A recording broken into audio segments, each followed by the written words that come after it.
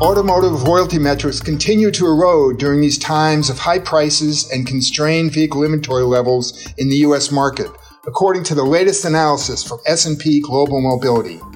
In June, brand loyalty dropped to a record low of 49.5%, a level not seen since 2014.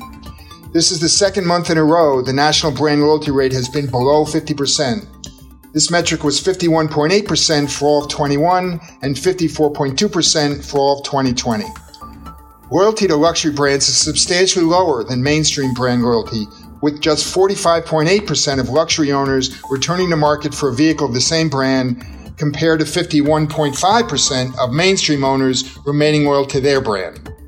The correlation between loyalty and inventory levels is strong, meaning without inventory, loyalty levels may continue to decline.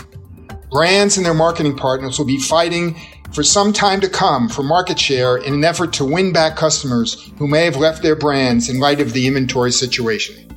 I'm Tom Libby with this week's Automotive Minute from S&P Global Mobility, formerly IHS Markit.